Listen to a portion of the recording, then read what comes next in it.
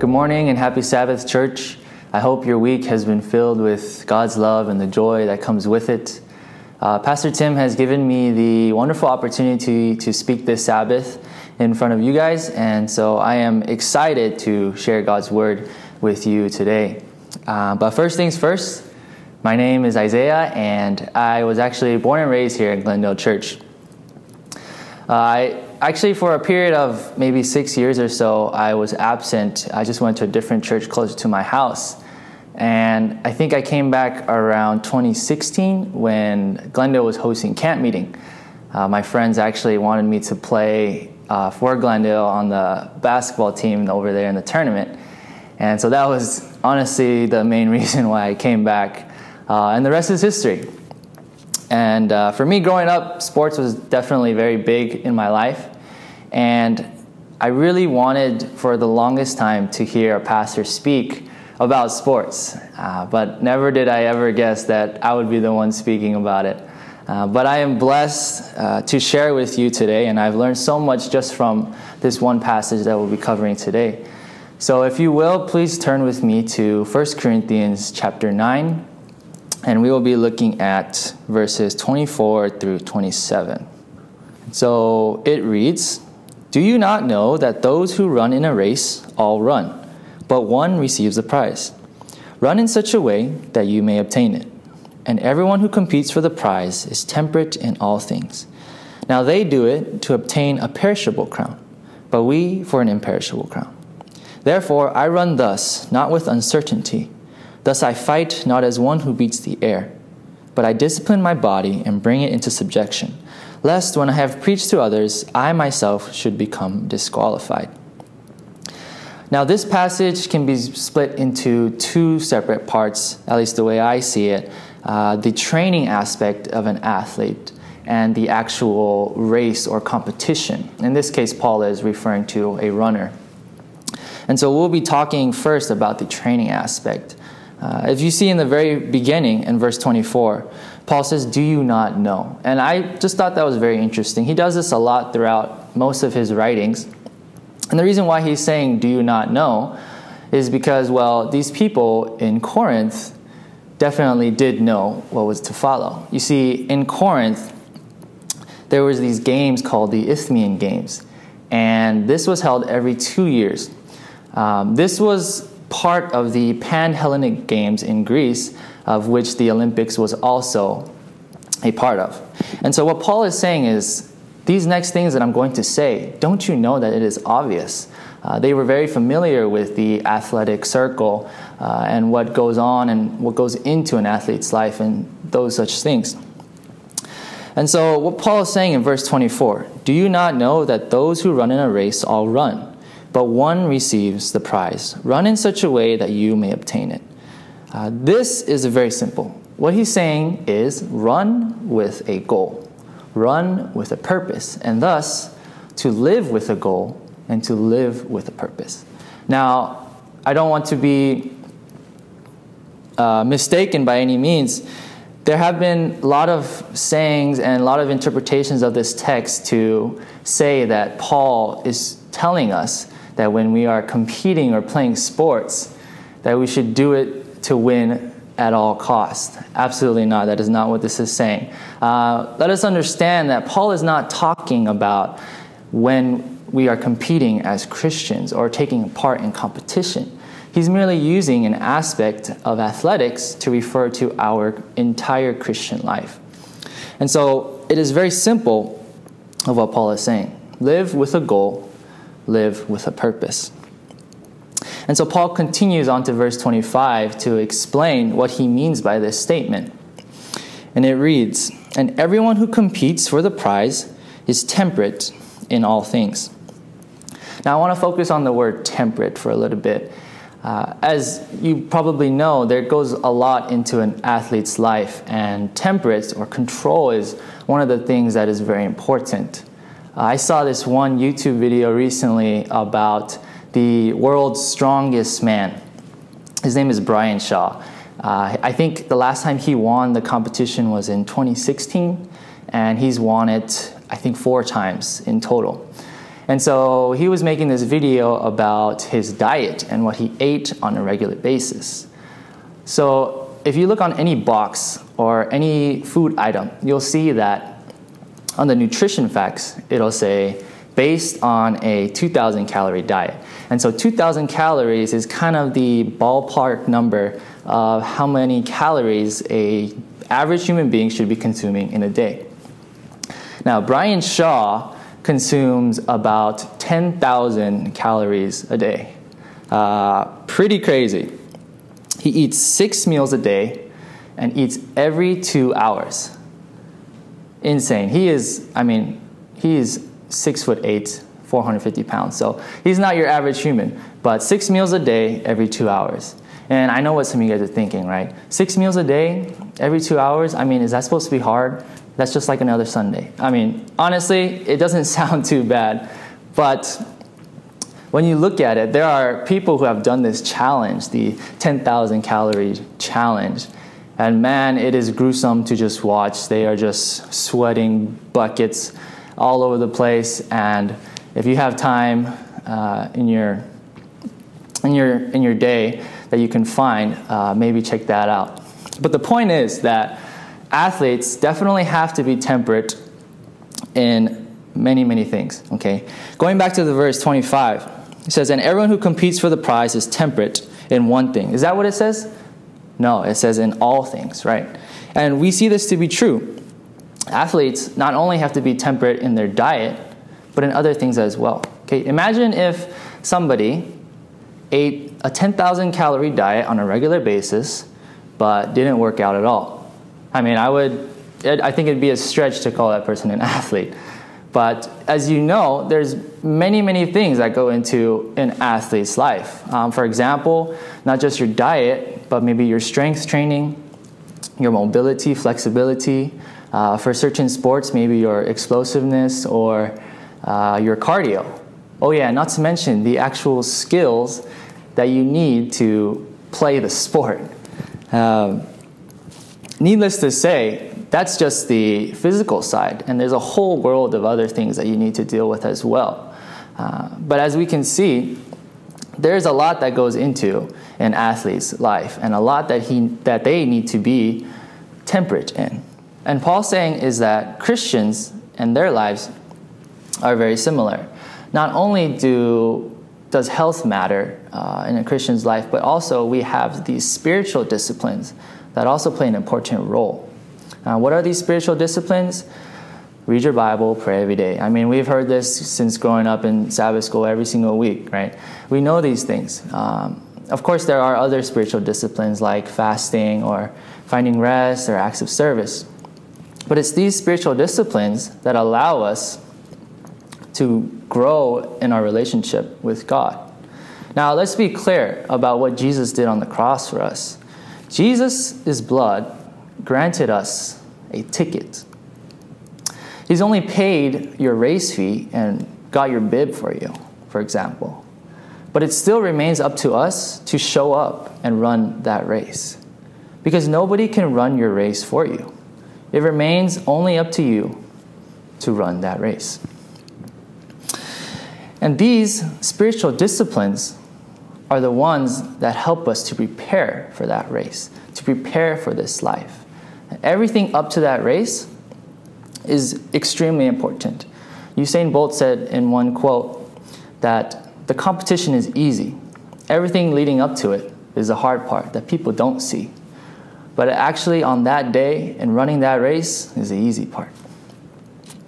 And so as Christians, having these spiritual disciplines in place will allow us to prepare our bodies and our minds in order to give us the best chance to succeed in this life and the best chance to become closer to God.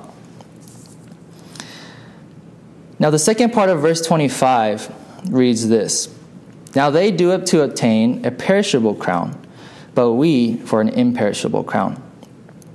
Now, back in those days, the victors or the winners of the games were awarded a crown of dry celery. Today, or I guess in the past Olympics, they changed that to an olive tree branch, and that's what we still see in the Olympics today. But back then in the Isthmian Games, it was a crown of dry celery. And so when Paul says that they do it to obtain a perishable crown, this is what he is referring to. Because, as you know, celery is just a plant, and it will eventually fade away and die. But he says that we do it for an imperishable crown. And what is this imperishable crown? It is spending eternity alongside our Savior. Now let's move on to verse 27, and this is the interesting part. And it reads, "But I discipline my body and bring it into subjection, lest when I have preached to others, I myself should become disqualified." And so I'm going to use an example to try and further illustrate this and what Paul is trying to say.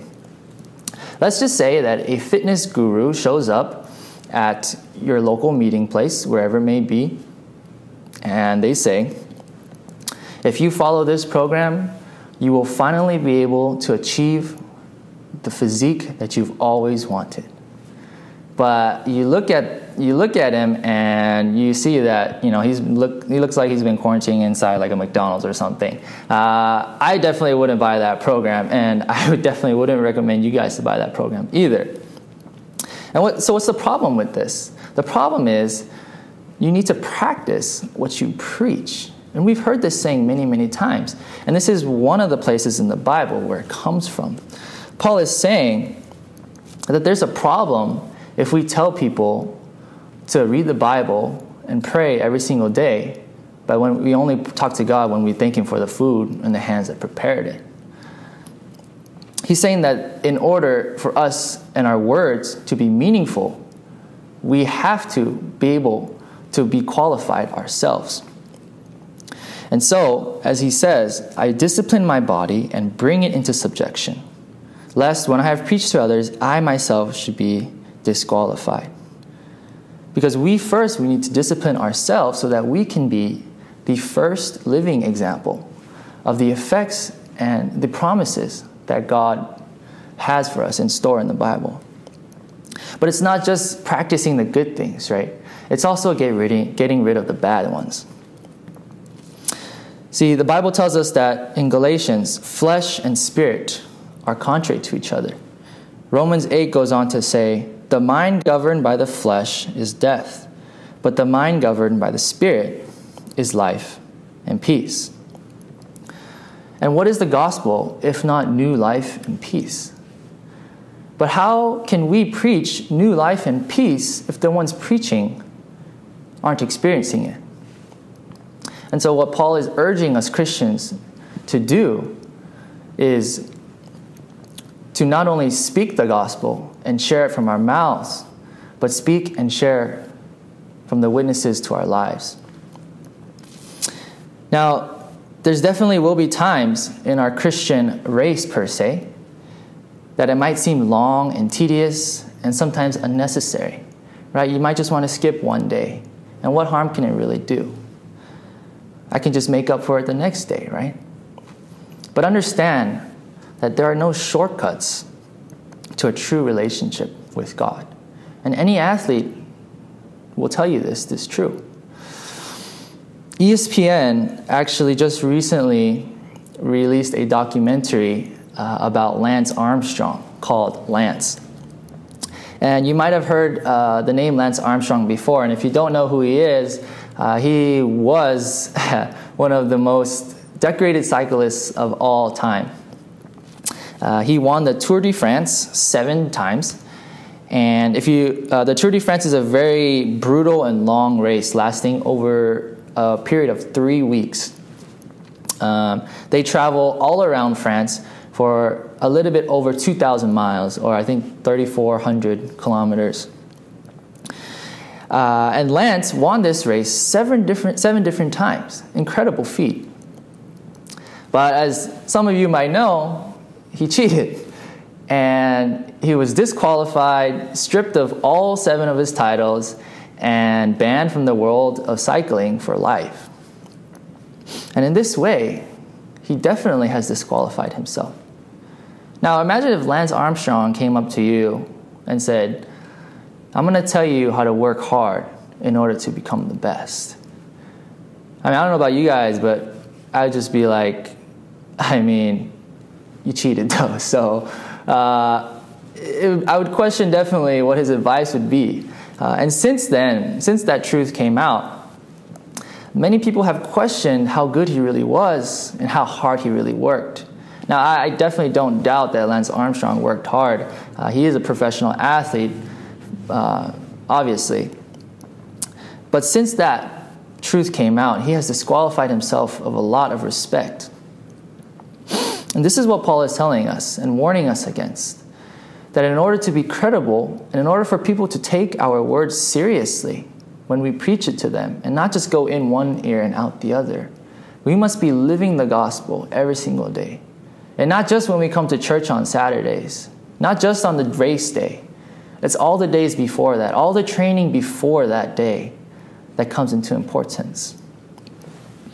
Now, we've talked a bit about the training aspect of this passage that we're talking about here. And so we want to transition now into the actual race and what Paul is trying to say and allude to using this reference. Verse 24 and 26 come together nicely, as 24 reads this: "Do you not know that those who run in a race all run, but one receives the prize? Run in such a way that you may obtain it." So we've covered this. But verse 26 goes on to say, "Therefore I run thus, not with uncertainty. Thus I fight, not as one who beats the air." And when we think about this, it's not too difficult to understand, but definitely is more difficult to actually put into action. I want to share a story as we close here about a certain individual, a basketball player, and we will call him Derek for now. You see, Derek grew up in a very dangerous environment where drugs and shootings and all sorts of bad things were going on each and every day in his life. A couple of his older brothers actually got involved in drug dealing, but they knew better than to let their brother go down that road. And he witnessed some things that he wished that he really never had. But one thing he knew for sure was that he was gifted at a very young age. Gifted enough to maybe make the NBA, per se. And as he progressed through the years and finally got to high school, he had a conversation as his family's life was slowly but surely being deteriorated and broken down by the poverty that surrounded them. He had a conversation with his coach one day and said, "I'm going to save my family." How? He was going to do it through basketball, through making the NBA, so that he could finally bring his family out of the terrible nightmare that they were living in each and every day. And so he worked so hard, day in and day out. He got to college, not a huge big name school, but he got to college D1 level. And his coach tells a story that one day he walked into the gym and he saw Derek training. And Derek was just drenched in sweat from head to toe. He'd probably been there for about an hour. And so the coach left and came back later that day to the campus and found that Derek was still training. He had been training for 5 hours straight. So the coach called him over. He said, "Kid, what are you still doing here?" And Derek said this, "I'm working, coach. I got to get better." And this is what he says. He said, "I'm afraid that I'm not good enough." Because you see, for him to be not good enough meant that he couldn't make the NBA. And if he couldn't make the NBA, then he could not save his family from poverty. So every time he trained, every time his arms just wanted to fall off because he was shooting too much, or his legs just wanted to fall down because he was running, every time he wanted to quit, he thought to himself, if I quit now, who's going to save my family? And so with that in mind, he kept going. Even if his eyes could no longer see the prize. He did what was most important. And he kept his mind on what mattered. And for us as Christians, we can relate. Because we can't always see God. And we rarely do see God face to face. And we can't always hear him even when we want to. But the important thing is, while it is important to keep your eyes on the prize when you can, when you can't, you must keep your mind on what matters. Because we cannot just stroll through life. Paul calls us to run our race. And I thank Pastor Mike Todd for this next illustration that I will steal from him.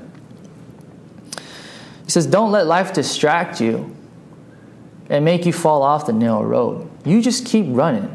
You just keep running straight. Don't look left or right. You just keep running. But, God, I gotta finish school, and I gotta go to grad school. And I gotta get a job someday, right? And I'm lonely sometimes, so I need to get married now. And then I'll find you. Folks, we need to trust that God is true to his promises and that he will provide for our every need. Not our every wants, but our every need. All we must do is keep running. Keep running our race. And when God says look left, there the job will be. And when God says look right, there will your spouse will be, running just as fast as you on their own path. James chapter 1, verse 12 says this: Blessed is the one who perseveres under trial, because having stood the test, that person will receive the crown of life that the Lord has promised to those who love him. Church, even when we cannot keep our eyes on the prize, let us diligently strive to keep our mind on what matters. Let us live each day in a way as to obtain the prize of spending eternity alongside God and spending forever in God's love and the joy that comes with it. Let's pray.